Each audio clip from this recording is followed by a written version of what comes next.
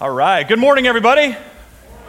It is so good to see all of you. Do you know that you're a great church? Yes. You really are. You are a really great church. My mom, this might be kind of cheesy, but I just thought of this morning. My mom always used to say to me, she would ask, can you remember, do you know the last time, have I told you lately that I love you? Have I told you lately that I love you? And I was thinking about that this morning. So I love you. If I haven't told you lately, I love you. You're a great church. Turn to the person next to you and say, you're a great church. You're a part of the church. You're a great church. Absolutely. You really are. And that totally makes sense, right? Because the church is not a building. The church is people. The church is us, right? You are the church, and wherever you go, you are the church. How about our worship team this morning? Praise God for them. Really good stuff this morning. So good. So good. I'm just amazed that they're volunteering their time, and we have amazing artists and musicians and creative folks in this church. I'm so thankful for them. Well, it's a little over 3 years into this adventure for me called parenting.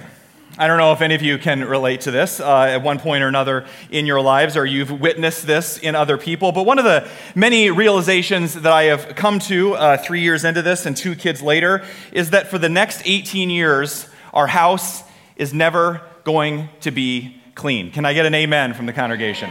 It's never going to be clean. I just sort of accepted this fact that the kids go to bed and you pick everything up, and then literally 10 hours later, it looks like a tornado went through our living room. Like, it just happens that way, and there's nothing you can do about it. And usually that's one kid doing the demolition work on that. Now, I can handle picking up toys. I can handle picking up books, even Legos, because Legos, you just kind of get down on the floor and you just kind of gather them up like this, and then you just chuck them into the big bin that we have of Legos. But there's one thing that I despise picking up more than anything else: puzzles.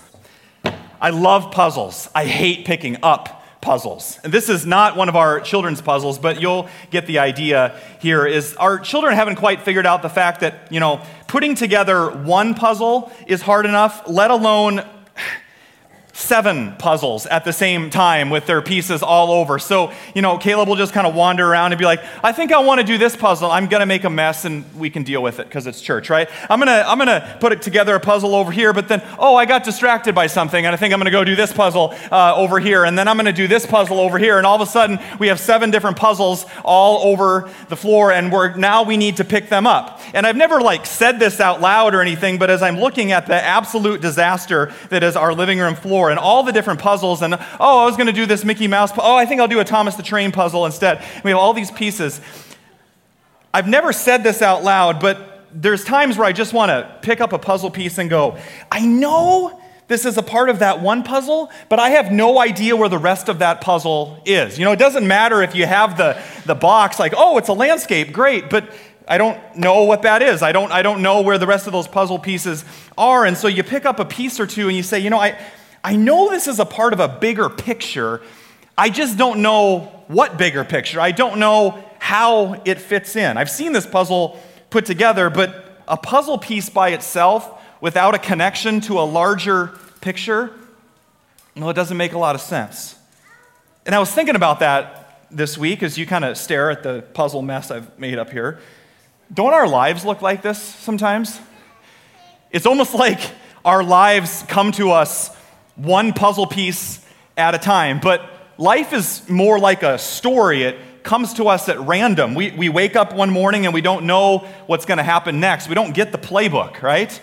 We don't know the end of the story of our lives. It comes to us one day, almost one puzzle piece at a time, and as life sort of hands you one piece of the puzzle, one day, 1 month, 1 year, one puzzle piece at a time, you get that puzzle piece and you say, I don't have any idea how that fits in. Some of you are there in your life right now. There's good pieces and there's bad pieces. The good pieces that we get handed, it's like they're just kind of random, and we get handed them from the day that we're born, and there's good pieces that make sense, that fit together. You're a part of a loving family. You know that your mom and dad love you. Well, I feel really good about that piece. I must know that God's got a bigger plan. When you grow up in hopefully a loving family, and yet something happens to you, and you graduate and you find a job, and maybe you experience the joy of children, and certain pieces just seem to fit together. Well, this is all going well. Everything is great, but The problem is life's not like that. Some pieces fit together, but then there's other pieces that are, well, they're darker. And life starts handing you some pieces that don't make sense. I thought my parents loved each other, but they got a divorce, and well, that doesn't fit in my picture. Right? Developed this addiction, or I had a relationship that fell apart, or your children make poor choices, or why is this piece so difficult, and why is this piece so painful, and I lose my job, and I don't know how I'm going to make it to the next paycheck, and these pieces come at you one another, and they don't fit anywhere. And if you're like me, and like most people, you probably walked into worship this morning, can't see this, but like this, going, I've got all these things in my life that they don't seem to fit. I had these dreams and these ideas for what the ideal life would look like, and now I'm holding them out going, I've got more questions than answers. This is hard. Maybe it's been a hard month for you or a hard year for you, and you had this beautiful picture that was forming, and then life has a way of handing you pieces that don't make sense. If you can identify with that, well, then you're going to identify a lot with our story today from the book of Job. So if you have your Bibles, open up to Job chapter 40, and that's where we're going to be for a majority of our time today. Job chapter 40, or your tablet or your phone or wherever you look up the Bible, you're going to want to follow along today. I guarantee this is not a chapter of the Bible that you read very often, and if you do, wow. More power to you. Job chapter 40. We're continuing a series of messages today on the book of Job called Riding Out the Storms. And we've been learning about this man named Job who, despite being a faithful man after God's own heart, a righteous man, just gets nailed. Just puzzle piece after puzzle piece thrown at him that doesn't make any sense. All of his children die, his business, his farm, all his livestock ripped from him, his livelihood ripped from him. He comes down with this terrible disease. He has friends come that try to help him, but just make it worse and say, well, there must have been something that you did to bring this upon you. You must have sinned in some way. And it just leaves him holding these puzzle pieces, asking, why? God, what did I do to bring this on me? And he's been crying out to God. Job is a 42-chapter book. And basically, for the last 40 chapters, Job has been crying out to God, holding each piece of his life story, asking, how does this make sense? And then finally, actually a couple chapters before, and we're picking it up here in chapter 40, God speaks. The entire book of Job, God is basically silent. And now God finally speaks. So remember, Job has been pouring out his heart. He's been crying out to God for answers, for mercy, for compassion. And this is how God responds. Look at verse 1. It says, the Lord said to Job, will the one who contends with the Almighty correct him? Let him who accuses God answer to him. What? This isn't the God, the Jesus that we know that's sitting with the children and, petting the sheep and has the Cabbage Patch Kids all around him and the nice, soft, warm, cuddly Jesus. This is a completely different kind of God. Job is desperate and he's worn out from his suffering, and God says, Job, are you trying to tell me what to do? Like, dare I say, God gets a little snarky here. What do you have to say for yourself? Job is sitting there going, geez, God, a little bit of compassion maybe? A little bit of comfort? Now, it's important to know the context of the story before we start jumping to conclusions. Job has also been throwing some darts at God. Job has also been questioning God's sovereignty, which is a fancy biblical term for, is God really in control? Have you ever asked that? God, do you really know what you're doing? Or have you kind of forgotten about me down here? God, are you truly sovereign? Are you all-powerful? Are you truly in control? Do you know what you're doing? And so Job's actually taken some shots to God, and God's response in the rest of the chapter and those few chapters before is essentially, Job, don't forget, I'm God, and you're not. And that's it. Just sit with that for a second. How does that feel? How does that sit with you? This is a great example of when you encounter a scripture, when you're reading along in your Bible at home and you encounter a scripture, maybe you're in your life group or your Bible study and you read a scripture, you're going along and then it's like, boom, speed bump. Well, that doesn't make sense. It's like when Scripture hands you, I got this beautiful picture. God is a loving God, and He created the world, and then we fell into sin, but Jesus came and made everything okay. But then you get a picture like this where God's just kind of throwing it back at Job, like, what in the world? That puzzle piece doesn't make sense in the totality of Scripture. What do you do with passages like that? I think if we're honest with ourselves, we usually respond in one of a few ways. One of them, we just say, well, that's too hard to understand. Let's skip ahead to John 3:16, because that's easier. I don't want to deal with things like Job, and so we just sort of ignore it.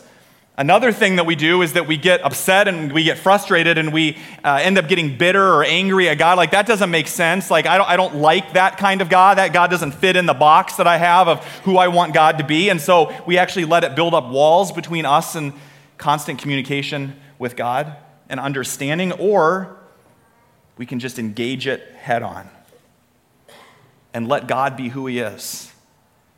It's called humility. It's called perspective. If anything Job does for us, it gives us perspective. We are not God. His ways are not our ways, and His thoughts are not our thoughts. And this side of heaven, that's the case. We respond in humility, and watch how Job responds. Verse 3, it says, "Then Job answered the Lord." And let's read Job's response together up on the screen in verse 4. "I am unworthy. How can I reply to you? I put my hand over my mouth. I spoke once, but I have no answer. Twice, but I will say no more." There's plenty of ways that Job could have responded. God, you brought all this on me. My life is a disaster. I am writhing in pain. I am suffering of this terrible disease. You've taken everything from me. And now you're saying, I'm God and you're not, and just deal with it? Like, if I'm Job, I might say some things that maybe wouldn't make even the PG-13 cut of Job, right? That's how raw and honest Job is, and he could have done that, but instead he says, I've spent the last 40 chapters talking. Okay, God, your turn. Your turn. Job learns to listen. Learning how to listen well rather than complaining or having to win every argument. Learning how to listen well instead of complaining and having to win every argument. It's too bad that the book of Job isn't relevant to our highly opinionated political culture that we're in right now. I'm sure we have nothing to learn from that right now. Learning to listen well and not having to win every single argument. Or, as James 1:19 says, everyone should be quick to listen and slow to speak. Imagine if everybody in the world suddenly adopted, everybody should be quick to listen and slow to speak. I don't know if Facebook would exist for the next 3 weeks, right? But that's where Job lands. And it turns out that God has plenty to say. And he's reminding Job in chapter 38, 39, and 40, essentially, listen to this, Job, I don't owe you anything. Again, sit with that. I really wanted to preach a different sermon today, but this is in the Bible. This is God. This is an aspect of God that we kind of go, I don't want to deal with that. But sit with that for a second. God says to Job, I don't owe you anything. And maybe if you're like me, it's like, wow, that seems a little harsh. But then I was thinking about it this week. Maybe the reason that grace is so amazing is because we forget we don't deserve it. We don't deserve anything. Anything good, any blessing that we have in our lives is simply given to us out of the sheer grace of God. Sometimes we get into this entitlement mindset even as Christians. I deserve a better life. I deserve to have puzzle pieces handed to me that make sense, that I can easily fit together. God, I want to get married when I want to get married, and I want that job, and I want that person's life, and I want to have kids in this way, and they're going to be cuter than all the other kids, and I want it to be a certain way. And God says, I really don't owe you anything.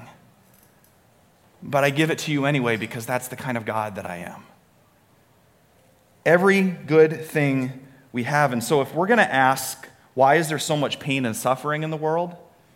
Shouldn't we also ask, well, in the midst of all that, why is there so much beauty? Why are we allowed to have joy? Every good and perfect thing that we have, think about it. Joy, laughter, laughing so hard that you cry, a good movie and popcorn, a good night's sleep, home-cooked food. All of these things are blessings from God that we forget. And God reminds Job and us, don't forget who I am. There is a loving and generous God behind all this, but to give you that perspective, sometimes God needs to give us the other perspective that says, Job and everybody, don't forget, I don't owe you anything. And so I want to remind you of that so you'll start seeing all of life as grace rather than something that you deserve. Does that make sense? Job is giving us this perspective. Often we find that hope and beauty, and get this, even creativity, is born out of the most difficult circumstances. And there's things we can learn by addressing pain and suffering and just getting it out on the table and talking about it that we could not address otherwise. And nobody knows that better than our special guest for today. One of the people that I met, one of the first people I met when I started at what was then Hope City Branch back in the day, was a guy named Josh Larson, and he was kind of a tall, slender, quiet guy, and I talked to Josh a little bit, and I learned that for a job, he makes video games. And I was like, wow, that's cool, that's odd, you don't hear that every day, right?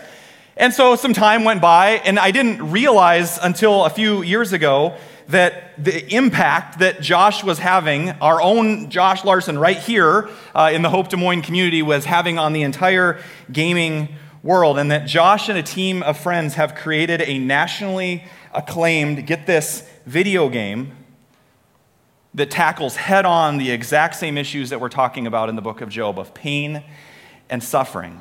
They've been featured in dozens of national magazines and television shows, and now a full-length documentary that's coming out. And it's a game, but it's deeper than that. It's the story of a young boy battling cancer. And the video game takes you through that story, and it's called That Dragon Cancer. So before Josh comes up, we wanted to give you a glimpse at the trailer for this story that addresses the issues of Job head on. Let's take a look.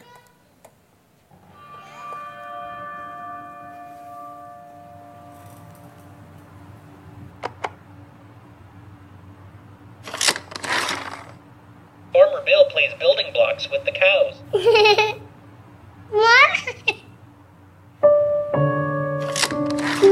Farmer Bill races the horse and Farmer Bill wins. My shoes were untied.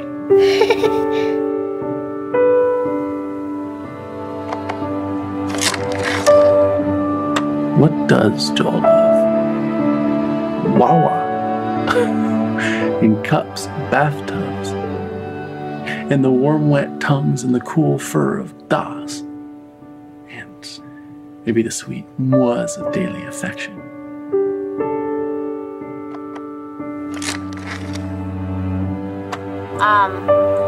Do you know how they celebrate off-treatment day, like when kids are done with their treatments? I guess maybe you don't because you're not in the clinic as much as I am, but on someone's last day, they always bring them a cake and they sing Happy Off Therapy Day to you. I'm sorry, guys. It's not good. Basically, he thinks we should move forward with the radiation, and it kind of freaks me out, but it could be another miracle.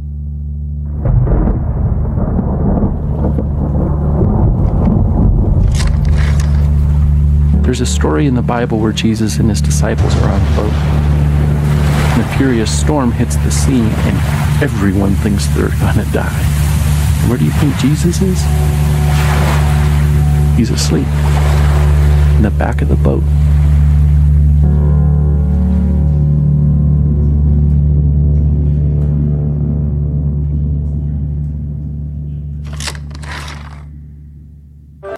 Folks, would you give a warm Hope Des Moines welcome to the co-creator of That Dragon Cancer, Josh Larson. Come on up.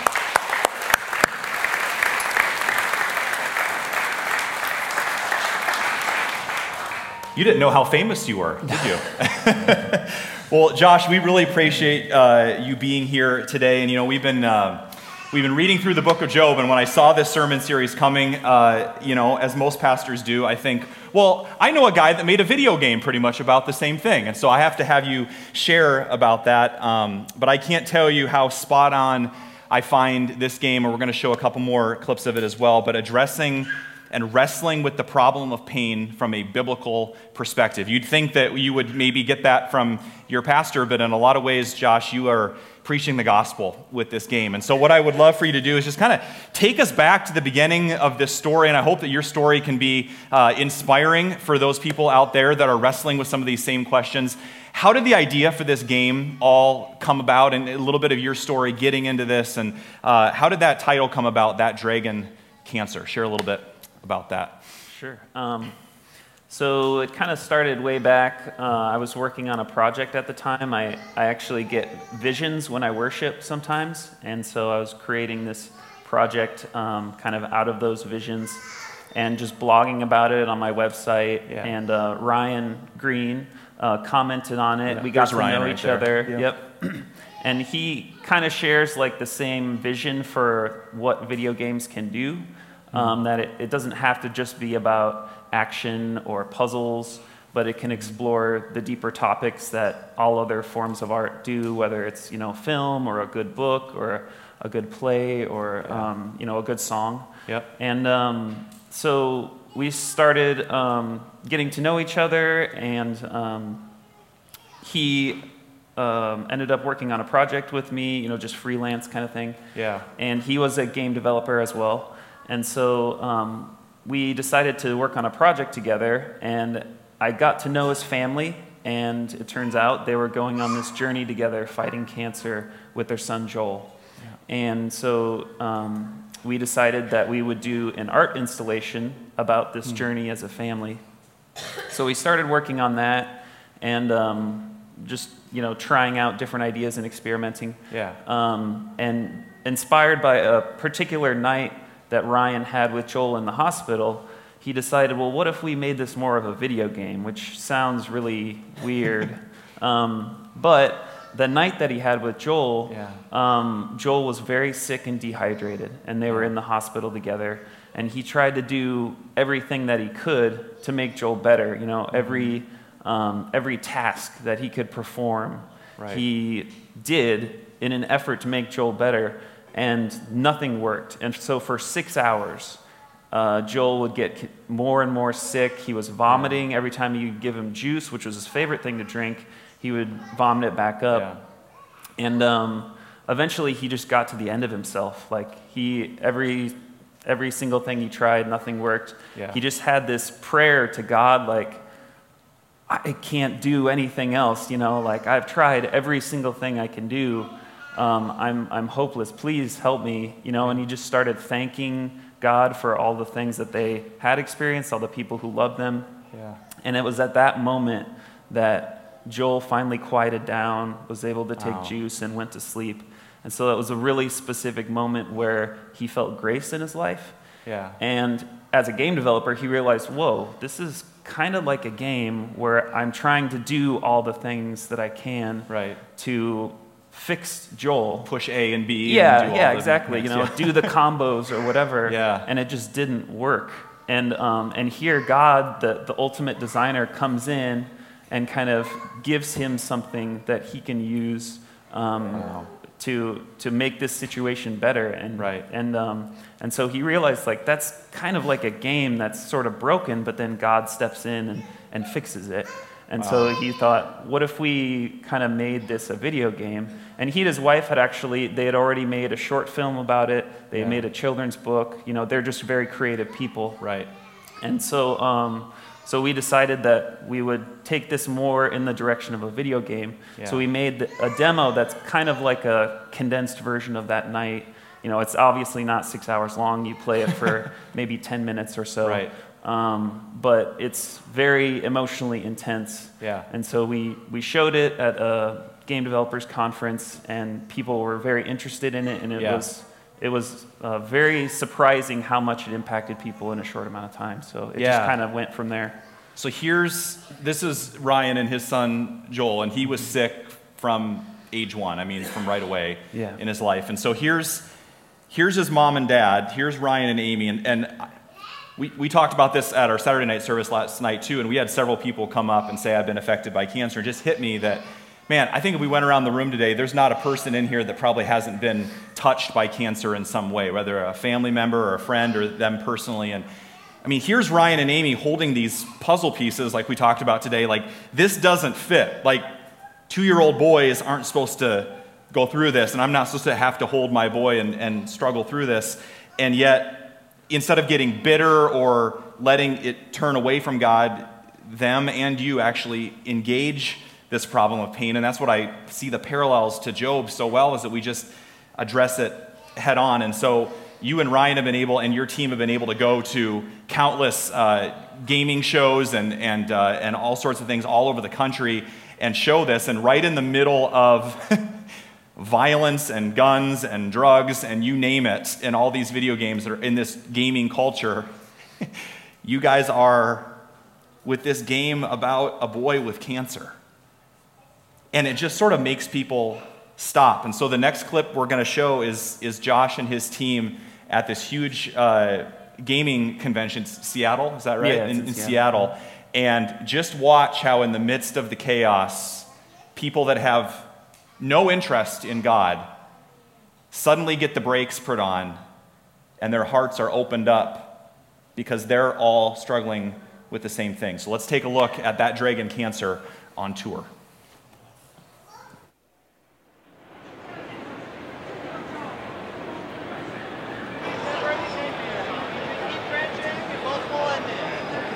A lot of the effect of it is through the audio, so that's where we suggest headphones.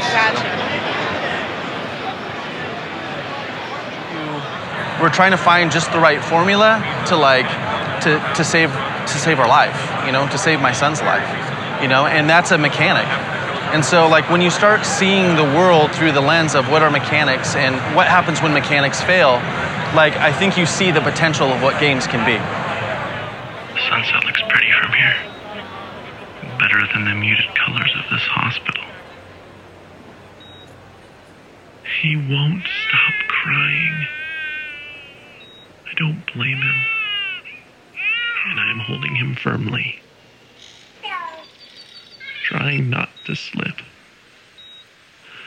Because if you hold tight enough, nothing will take him. Right? He sleeps. Thank you. One of the first things people ask me is, well, isn't it kind of strange showing a game about terminal cancer to this environment? I'm thinking, why is that so strange? Why are we all walking around anonymous and not talking about the things that shape the way we are?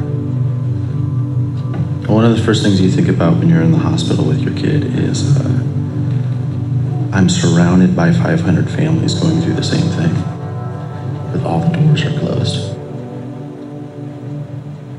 That's tragic to me. You're not alone. I'm not alone. I think we've been told a lie that it's safer to escape. And I see people saying, I use games as a form of escape. I mean, what are we escaping from? Are we going to spend our whole life escaping from the thing that makes us us? The things that happen to us define us. They make us who we are. They're complex, they're nuanced, they're tragic, and they're beautiful.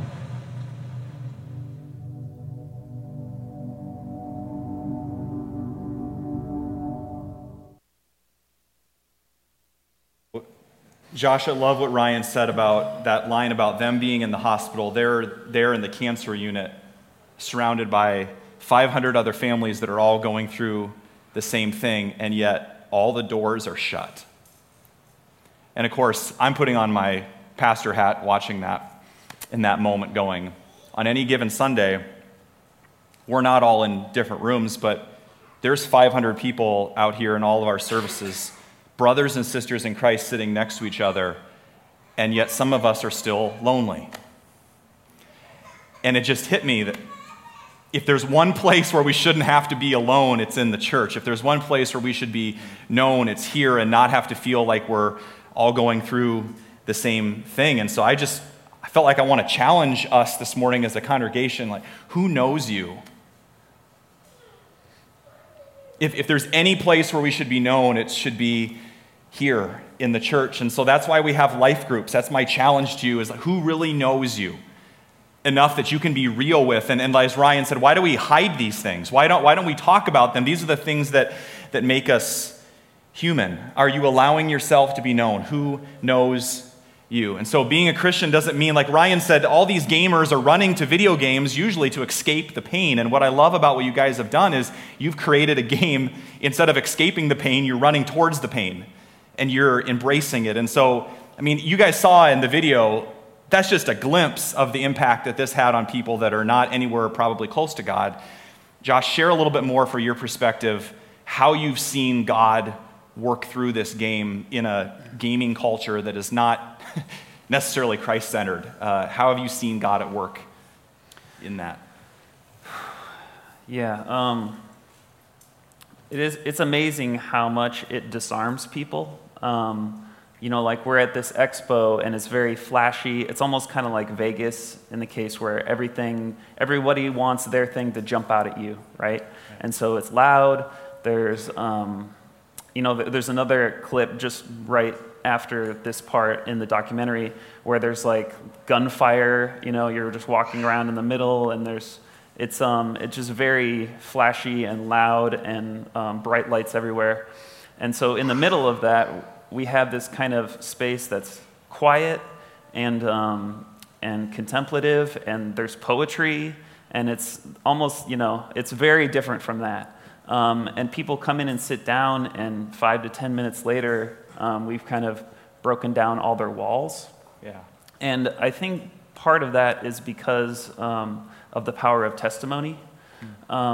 So when you play the game, you're kind of walking alongside the Green family, and it's a way for us to deliver their testimony in an interactive way. Right. That includes sound and music and spoken word poetry and visuals, and it just takes you to this completely different place. Yeah. And once they realize that it's a testimony of what the Green family's gone through, right, they're able to think about that they have their own brokenness and their own pain, and so it's just a way for us to connect with people, and it's amazing. Like, I've seen people get up and they have this look on their face, and it's like there's a connection that you can get sometimes that's even more powerful than just a hug, is that look on somebody's face. And we've had a lot of conversations talking about people's own personal struggles and pain, and they realize that they're not alone, and that we also get a chance to share kind of how we can have hope in the midst of that pain, right, and where that hope comes from. Right. So, and in that sense, Josh and I were having lunch, I think a couple years ago now, when this game was just getting started. It hadn't been launched yet. And Josh was telling me about what he was doing, and I'm like, you're creatively, covertly inserting the gospel into these people's lives. And we preach almost every single week here, like, go be the church, take your light into the dark places of this world. And Josh said something to the effect of, I don't really feel like I'm a gamer or a video game creator. I kind of feel like I'm a missionary. Like, can you be a video game missionary? And I said, absolutely, you can be a video game missionary. That's your new title. That's what you are. And I just got to thinking about it. Like, we need more people like Josh that are willing to say, I'm going to take whatever job I have, as secular as it may seem, or whatever I do from 9 to 5, or at the gym, or the ball field, or with my family, and say, how can I bring the light of Jesus Christ into those places that may be a little darker? And I love how you're creatively opening doors and opening people's hearts to that. And I think what I love most about the game is that there isn't all the answers. There's not necessarily a resolution, but you still point to the hope of Jesus and the hope of the resurrection. That there's a lot of trite things that we say when people are in pain, but I love how you point to Jesus without having to have all the answers and have it all figured out. And that's the book of Job, and I think that's how it ties in so well. And And I was sitting up here last night at our Saturday service with Josh, and I didn't think about this, but, Joel was 4 or 5 when he passed away here just a few years ago. I have a 3-year-old son, and Josh has a 2-year-old son. So this is very real.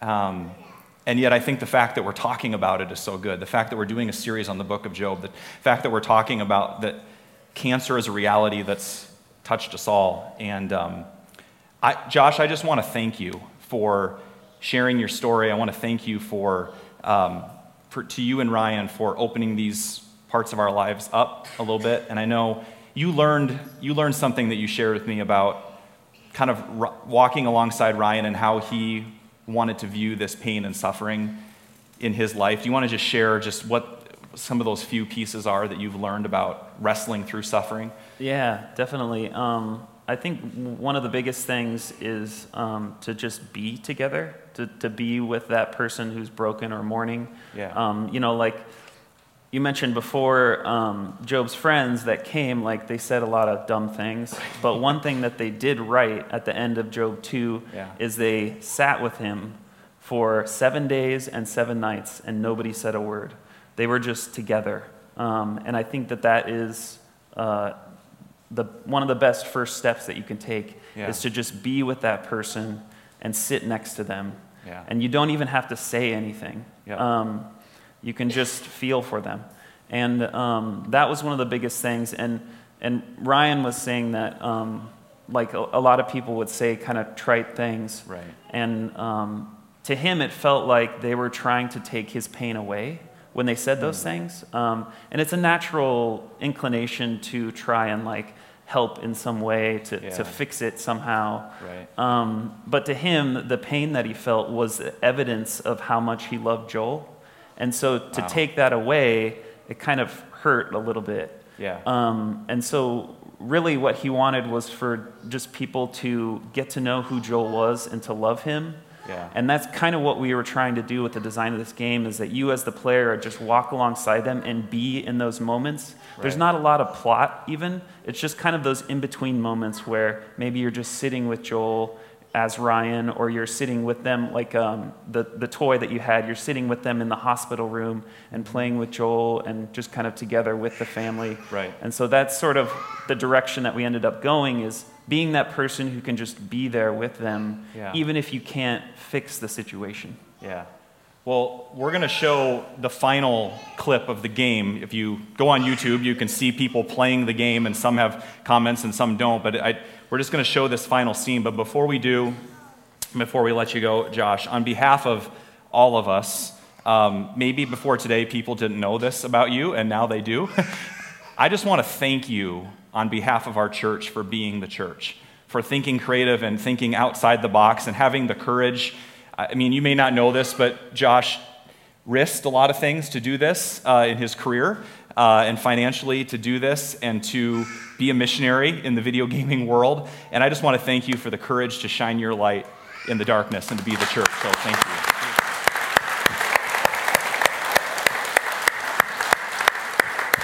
So we're gonna show this last clip from the game as since they released the game, the young boy Joel passed away, and this final scene is him going to paradise on his little boat. And I want you to pay special attention to the narration here and just the beautiful words that are spoken as they kind of let go and give Joel back to God. Let's take a look.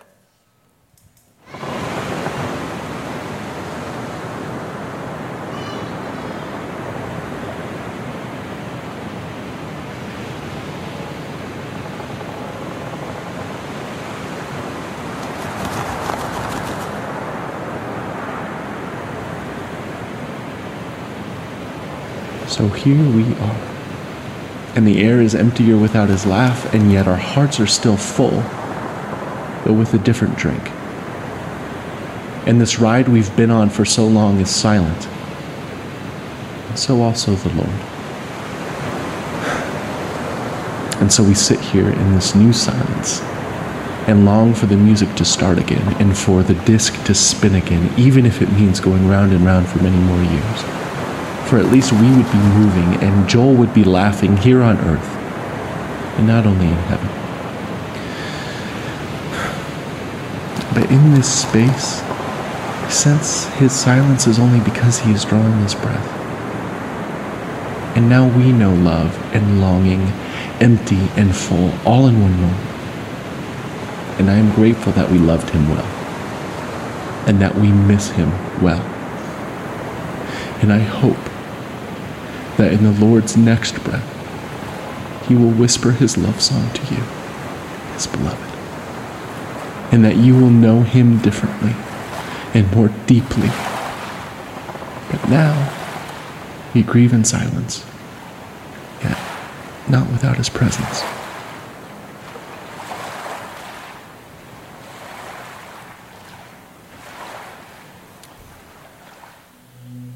So we grieve in silence, but not without his presence. It's so clearly the message of Job. We grieve in silence, but not without his presence. And in the end, if you're wrestling with Job, if you're wrestling with especially chapter 40 here, there's two ways of viewing it. Number one is that God is a distant, cold-hearted God that is absent and disinterested in Job's pain. Or because of the rhythm and the repetition of the poetry of every time God mentions his sovereignty over and over and over again, it's like God is grabbing you by the shoulders this morning and looking at you in the eyes, and no matter what you're going through, saying, keep the faith. Keep the faith. Don't you give up. Don't you give up. Keep the faith. Do you remember who I am? I'm the God who created the universe. I'm the God who created you. I'm the God that not only created life, I'm the God that can bring the dead back to life, and I am holding on to you this morning. I am holding you together. God isn't asking us to just move on and accept the pain in our lives. He's asking us to surrender to his love. And if maybe there's a glimpse of the love that you as a parent feel for your child or as a grandparent feel for your grandchildren, then maybe a glimpse of the love that Ryan has for Joel as he's sitting with him hour after hour after hour after hour in those hospital rooms. Maybe that is just a little glimpse of the love that God has for you. Life is full of questions. Life is full of puzzle pieces that don't make sense. And yet there are two questions that we have unquestionable answers for. When you look to the cross, does God understand our pain? And are you loved beyond your wildest imagination? Yes, and yes. Absolutely. May you know that love this morning. May you receive that all the way in. I would challenge you to check out that dragon, Cancer. And here's the best part. Cancer doesn't win. The dragon has been slayed. Cancer doesn't win because Jesus wins. Jesus takes cancer any day. Jesus has defeated our sin and our death. And so we can have hope. Even in the midst of it, we can not have resolution and still have this hope and this trust in the resurrection. And if you get nothing else out of this entire series on Job, may you learn to love and trust God more fully and discover the grace that is only found, that those of you that have had pain and suffering and experienced loss and death in your life, you know that grace comes and you experience God in a far deeper way than you ever have before. And that our faith changes, our beliefs deepen, our faith grows roots down deep in God's love. And it's not trite, like, I'm going to be hopeful, keep the faith. It's like, keep the faith. There's nothing that is ever going to separate you from his love. Look to the cross. Fix your eyes on Jesus this morning. No matter what you're going through, keep the faith until that day when we'll get to see Joel again. And we'll get to say, I played a video game with you in it. He's like, yeah. And we'll get to see everyone we've ever lost, and all that is broken will be restored. All that is sad will be undone. And we will rejoice in that day. And until that day, we keep the hope and we trust that Christ is enough. So I'll invite you to stand, and we're going to sing this final song together. Through every trial, through every storm, the lyrics say, I will sing, Christ is enough. Let's worship together.